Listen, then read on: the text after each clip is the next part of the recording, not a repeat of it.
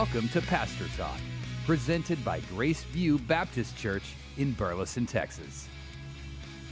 All right, well, we are back. It is Monday, it is 9:30, and it is time for Pastor Talk. This week, we are going to be doing our internal talk. And so when we first started Pastor Talk a couple weeks ago, I talked about how every time we do it, we're going to be kind of bouncing back internal and external, internal and external. And what I mean by that is this, is the very first show that we did, it had all our staff. It was the internal. It was parts of the working parts of Grace View Baptist Church.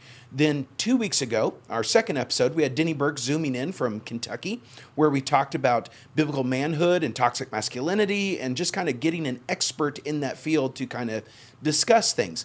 Well, this week we have Frank Gantz, who's a member of our church here at Graceview, and we are going to be talking about what happens when a pastor falls. How should a church respond to that? How should Christians think about that?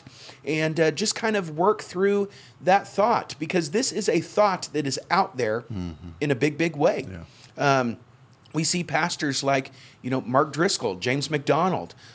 We see other pastors who are out there who might not be the big names of those types of guys, but they have sin issues, and then the church responds and they say, what are we supposed to do with this? And so we wanted to talk, one, give Frank his opportunity to kind of share his testimony. He's done this with the church before, but we thought it was so good that we wanted to make sure we brought him on the podcast to talk about that, and then also be able to springboard off of Frank's testimony to kind of discuss how the church should respond and think through this deeply. And so, Frank, why don't you just kind of, I'll kick the ball over to you. Okay. Why don't you just kind of take it, tell the people a little bit about yourself, kind of season of life that you're in, and then kind of backtrack into your story a little bit. Okay. Frank Gantz. I am a now 3-year member, just about, at Graceview. Nice. It's gone by very quickly. My season of life is that I've gone through kind of the lows and the highs. Was married to a wonderful woman, Susie, who early in 2020 went to be with the Lord after a battle with cancer. And one of the great things God did through all that, Aaron, was that he showed himself mighty in just the growth and the trust and the faith that Susie demonstrated in those last days. So I'm grateful for the way that happened. Yeah. And then in the process of time, I'm actually engaged to be married to a wonderful woman named Cindy. We're scheduled to get married December 4th, so we're looking forward to that and to what the Lord has in store for me there. Yeah. So that's been kind of my season of life, going through that. I am a former pastor. I pastored in Germany, in Oklahoma, Arkansas, and Kentucky. And while I was in Kentucky, I planted a church in the Louisville area and was doing my PhD work at Southern Seminary. I did stumble and fall, and in a very miserable way. That which I had prayed would never happen happened because of my own sinfulness. And we speak of our enemies being the world, the flesh, and the devil, and all three had a hand in that, but the flesh was the big culprit. It's the most tragic moment of my life when I betrayed the vows to my wife, and not only hurt her deeply, but hurt my children and the church that I'd planted. I hurt the seminary at a time when the renewal at Southern Seminary was taking place. I am glad it wasn't in the internet age like we live today. That is, that for me is at least a blessing. Yeah. But it was a difficult time, and I mean, during that time, all the education I had kind of prepped for really was not going to be used like I had hoped it would. The work in pastoral ministry, at best, was going to take a different turn. I had the job I was holding down. I was working in the seminary library as a night librarian, so I lost that. So I had to find a job. I did everything from selling knives in Walmarts to selling vacuum cleaners door to door, and just trying to make ends meet to put food on the table for the family. So it was a difficult time, and I went through some time of, okay, Lord, I want to be the man you want me to be. I know I've fallen. I know I've sinned. I know you're gracious and merciful. And one of my favorite words, especially going through the Old Testament, is steadfast love, that he still loves and still cares. And I'm grateful for that. And so, immediately I went through a church discipline process. I began to strive to be back as far as my being a member of the church, not as pastor. I resigned, stepped down as a pastor, and was just trying to be a Christian man with my family and with my church. Yeah. And then I went through a kind of a day where I didn't get news that I had hoped I would get, and I fell apart.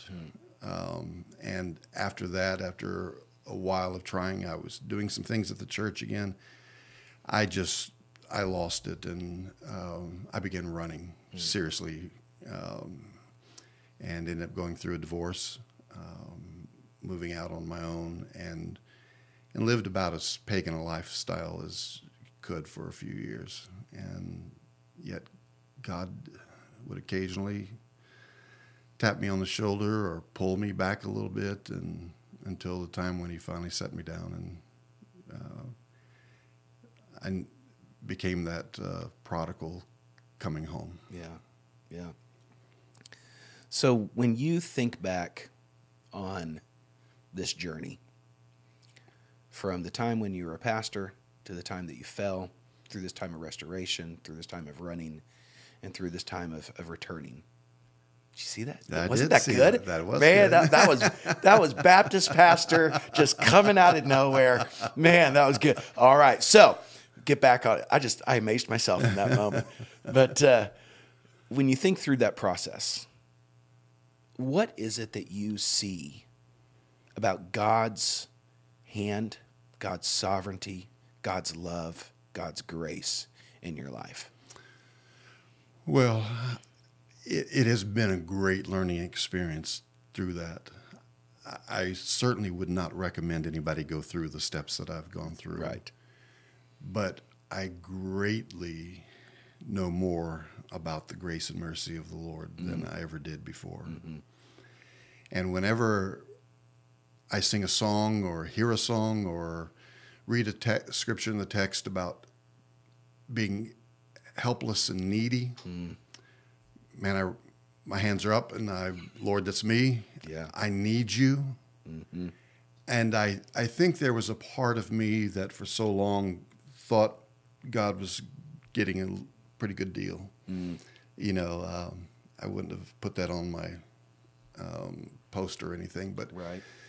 But there was a part of me that probably thought that way, that pride and ego thing was there, and I think God stripped that away. And as He has a way of doing when we present idols, which had an idol of self, He strips them away. Yeah. So that's hard, but it's necessary, and it's good.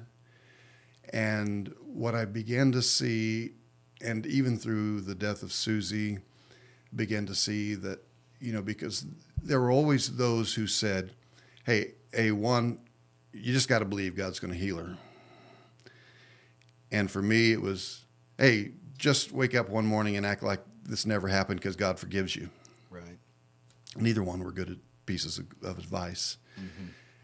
There is that need to, if you're going to dive into the pig pen, you need to wallow there for a bit. And so that I clearly would come to understand just how filthy I was. Yeah. And so the good news of that is that when I read passages of Scripture about the two men praying in the temple, and the one man beats his breast and says, Lord, have mercy on me, a sinner. I can relate so much more to that. Yeah. And I believe that's the folks the Lord is looking for, and the ones that he draws near to. And so I've had such sweetness with the Lord so many times and on such a more consistent basis. His word is more drawing and living and powerful, and I see not so much anymore what steps I need to take for different things. I see the glory of the Savior who loved me and died for me, but who in and of himself is great and glorious and wonderful. And so if there's anything that kind of has come through that, I think that's been the one thing I've seen. Lord, I'm poor and needy, and what I need is you. Yeah. And I think that honors the Lord. That's good. So when we look at 1 Timothy chapter 3, the qualifications for overseers. So when we're looking at Scripture and we're seeing this word overseer, this can also be translated to elder or pastor. So let's not get hung up on some terminology here. But it says, the saying is trustworthy. If anyone aspires to the office of overseer, he desires a noble task. Therefore, an overseer must be above reproach, the husband of one wife, sober-minded, self-controlled, respectable, hospitable, able to teach, not a drunkard, not violent, but gentle, not quarrelsome, not a lover of money. He must manage his own household well, with all dignity, keeping his children submissive. For if someone does not know how to manage his own household, how will he care for God's church? He must not be a recent convert, or he may become puffed up with conceit and fall into condemnation of the devil. Moreover, he must be well thought of by outsiders, so that he may not fall into disgrace, into the snare of the devil. So when we look at this passage, this is a high standard. This isn't something that is, anybody could walk in and say, yeah, I'm good. But it's also a standard that takes into account that every elder, every overseer is in the process of sanctification as well. This is not a perfection standard, as some people seem to impose upon it. In fact, in Titus, when Paul is speaking, and he says, stay here, put things in order, find men who are already doing these things, who already look like this, and make them elders. So there is something about the eldership or pastorship that there is a standard that we have to strive after. There has to be a standard that we aspire for, but there also is a standard of where I'm in the sanctification process.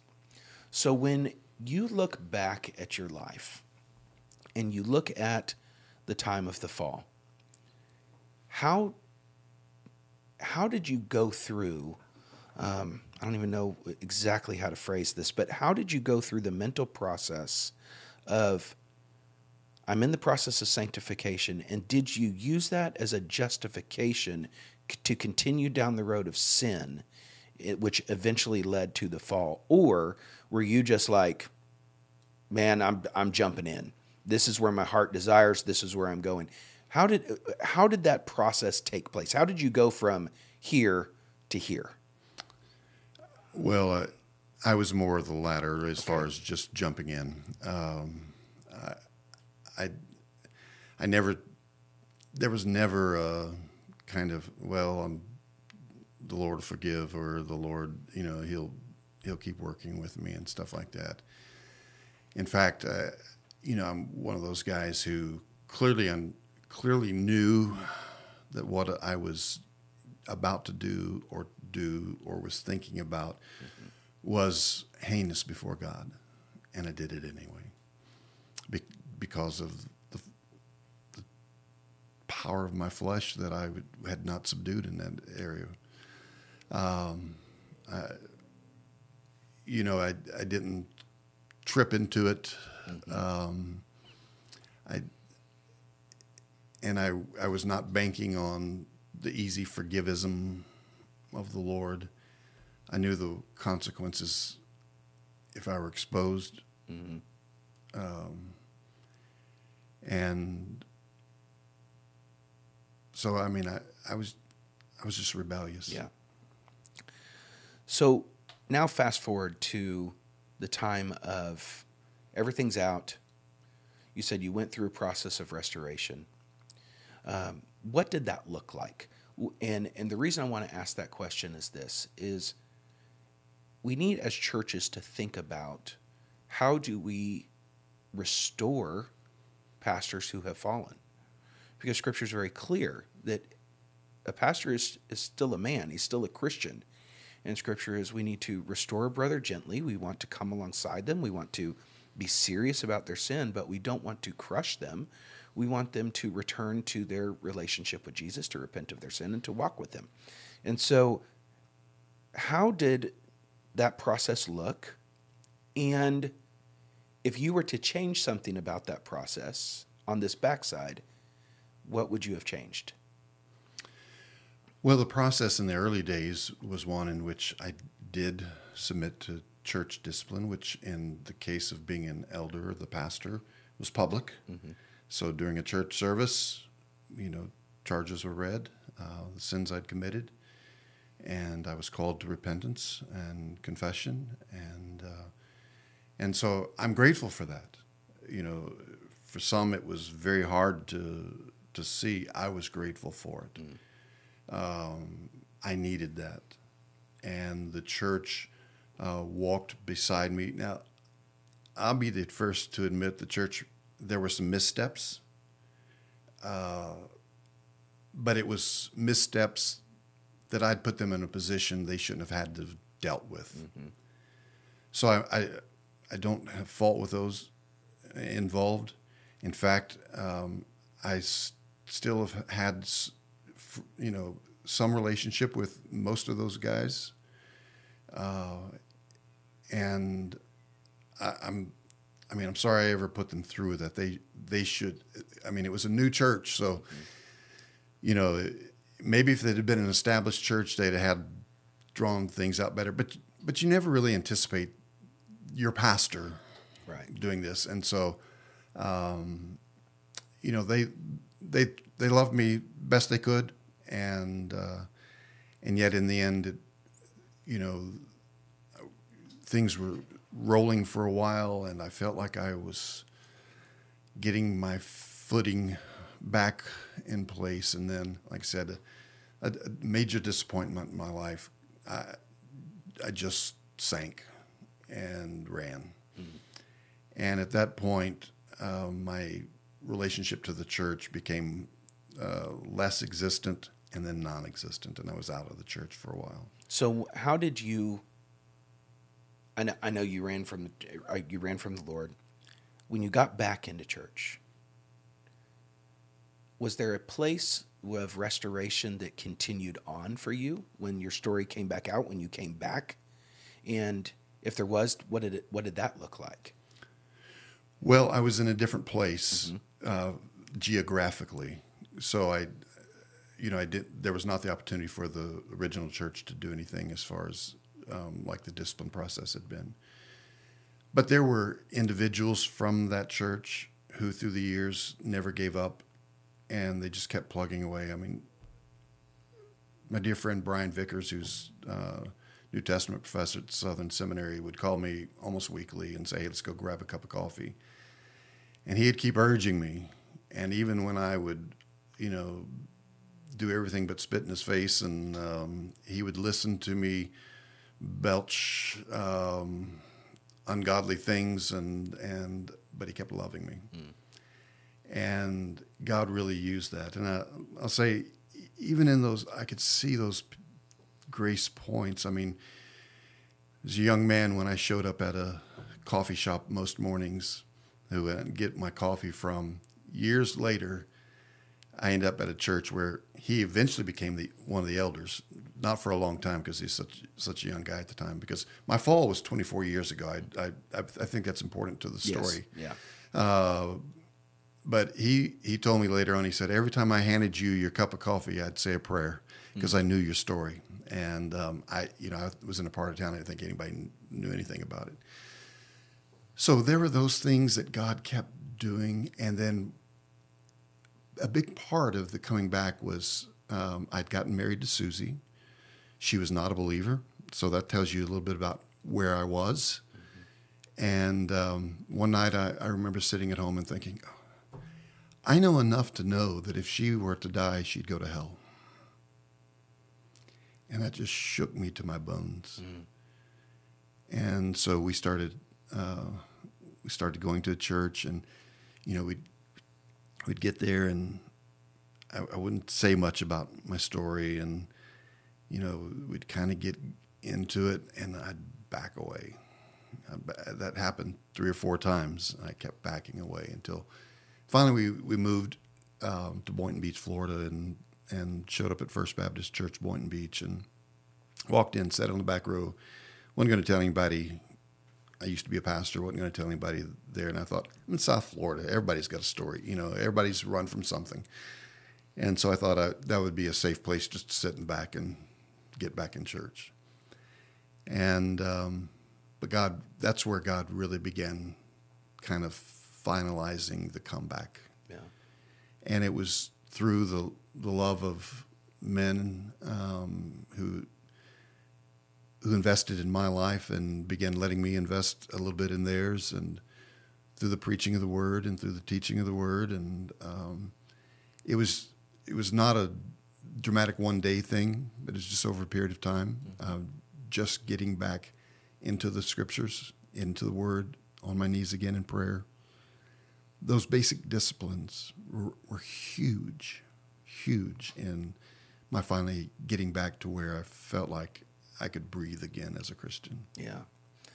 And I think that what you just landed on is so important, because I think that is where Christians and churches need to start when it comes to this issue. Yeah.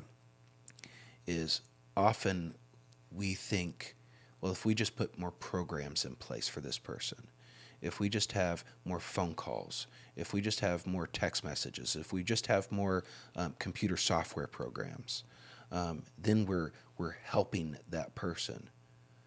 Where ultimately we're pointing them to the strength of themselves, which has failed miserably. Absolutely. And the only way that restoration is going to take place in any Christian or any pastor is going to be when we point them back to Jesus. Yes. And we say, look to his grace once again. Put your faith in him once again. It really goes back to a little bit of my sermon from yesterday. Yes, it does. About how we must be a people who continue on in the same place where we started, with our eyes always fixed on Jesus. Yep. And that, I think, is a lost concept in this. Is we want to fix them. Yeah.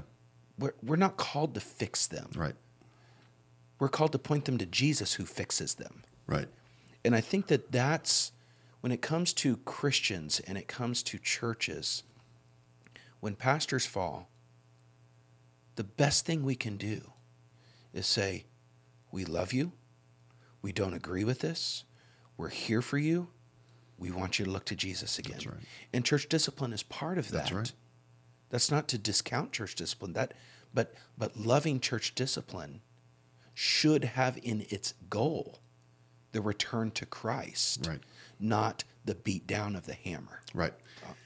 And I would say too, Aaron, just in keeping with that, the looking to Jesus and the return, if it's anything more than returning to Christ, we're making a fatal mistake. Because early on, some of my questions were, and the same questions I see when I hear of somebody today: how long till they can get back being a pastor? How long till they get back in the wrong question? It's not a restoration to the ministry. It's not a restoration to the pastorate. It's a restoration to Jesus. Yeah. That's got to be the starting point. And I know there can be different opinions on how far that can go, but that's got to be the starting point. And there's got to be that, when you read through 1 Timothy 3, there's got to be such a walk with Jesus that those things are so evident in the person's life. And that those are the things they're known for. They're known for looking to Jesus. They're known for spending time in the Word. They're known for being a man on their knees. Yeah. And before anything else can be answered, that's got to be answered, and which is going to take some time. Yeah. It's going to take some time. So, like I said, I'm 24 years down the road, and I can tell you, day one after my fall, I was hoping to get back. In fact, part of my questioning was, how can I go through this without actually having to resign? I mean, those stupid thoughts were going through my head. And, and the further along I've gotten, the more I see that's not the important question. Am I walking with the Lord? And if so, the Lord's going to give me opportunity to minister. And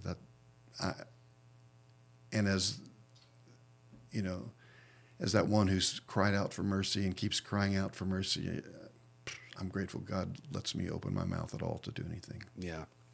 So let's jump into the question of can a fallen pastor come to restoration to a point to where he can go back into full-time ministry? Because that's the question that everybody wrestles with. Yeah. And we have people who are on one side where it is absolutely not DQ for life. There is no returning. Then we have the other side who almost takes it to the opposite extreme where it's like, he said he was sorry. And so let's put him back in the pulpit in 6 months. Yeah. And so where do you, after going through this process and learning this, what do you think about, is there a way that God can restore, that man can come back to these standards, and a church could look at him and say, yeah, God has restored him, and he does meet this now. He has gone through this process. So is that even a possibility in your mind? Well, I tell you, I've been all over the spectrum in these 24 years with that, and I lean more towards that it is nearly impossible. I don't rule it out altogether. I do think there is some wisdom in if a man is more known for his repentance and restoration than he is for his fall, that he may be able to meet those criteria that are there. I don't get the sense that most men are willing to wait till that can be the case. And for me, that's a problem.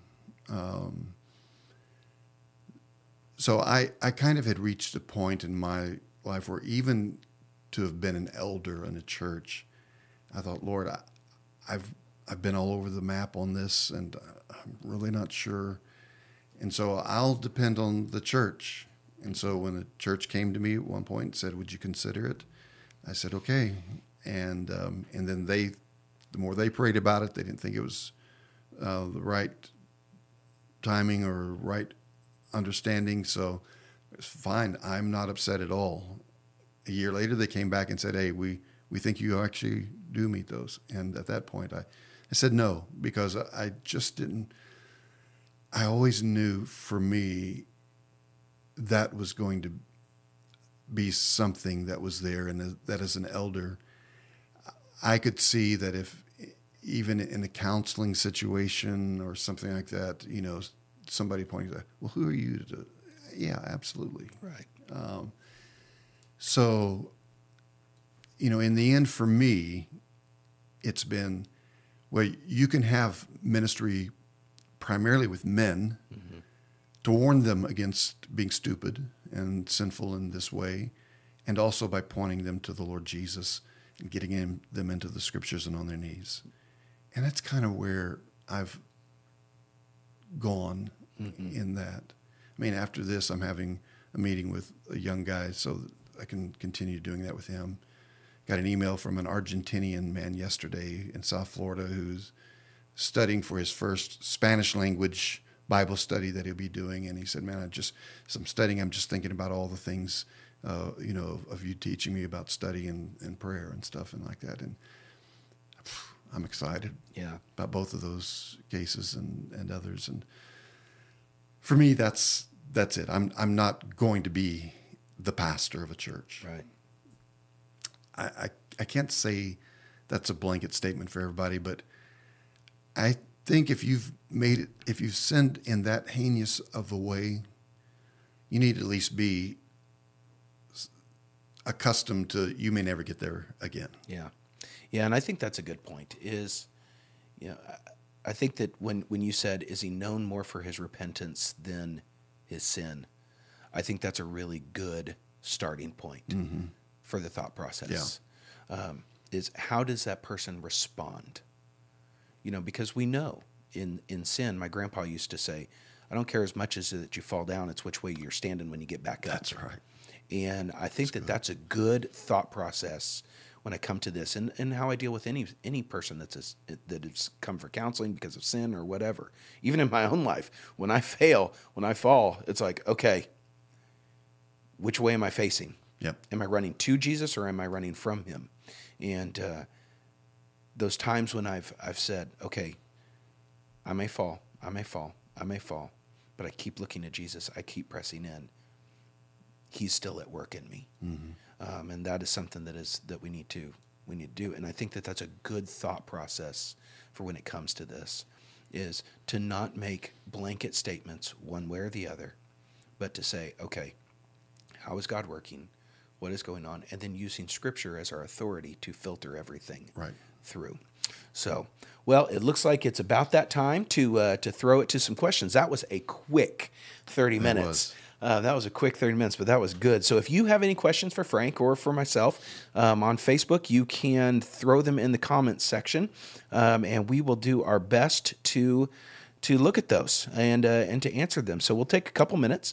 And while we're waiting on questions, just to let you guys know, Frank teaches a new theology class for us that we just started 2 weeks ago on Thursday nights at 6:30 at the church.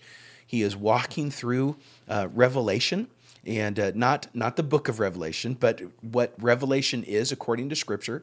Frank, why don't you give just a minute or two synopsis of the class, kind of the goals of it, so if somebody was interested in showing up on Thursday night, they would know kind of what they're getting into. Okay, great. Yeah, and I will say you can come for one session if you don't have to have been through everything, because we're going to be doing this for hopefully, Lord willing, for about 4 years as we go through the different topics of theology. But this semester we're looking at the theology of Revelation. How does God reveal who he is and what he does? And so that's kind of what we're looking at. We're right now dealing with his general revelation that goes out to all mankind and has a message that he exists and he's powerful.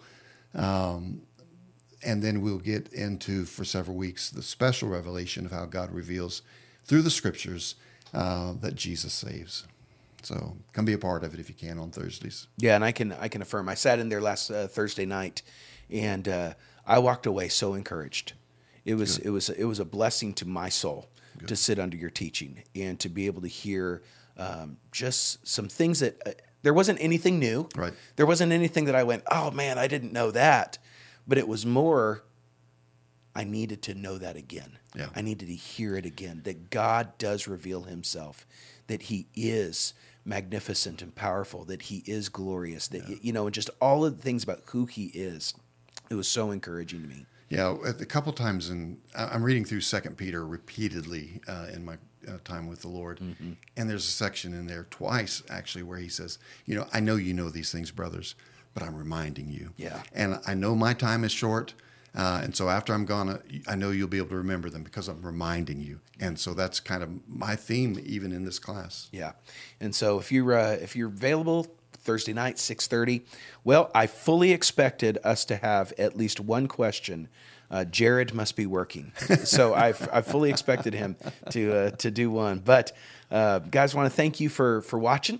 And again, Thursday nights with Frank at 6:30, Theology Thursdays, a doctrine for the heart and soul. Heart and soul? Heart and mind. Mind and heart. Mind and heart. Man, I almost got heart. it right. No, it is heart and mind. Heart and mind. I was right. Hey, yeah, all right. So you can show up Thursday nights, catch that out there, sit in on that class. And then if you're here in the Burleson Crowley Alvarado area and you are looking for a church, we would love to have you come and check it out. We have services at 9 and at 10:30 on Sundays, and we are walking through the book of 2 Thessalonians, and God is doing some great stuff in this time. Well, guys, thanks for listening. Thanks for watching. We will see you in 2 weeks when we talk church planting with some guys from down in Houston about how God sends out church plants and how God establishes church plants. We're looking forward to it. All right, we'll see you in 2 weeks. Bye.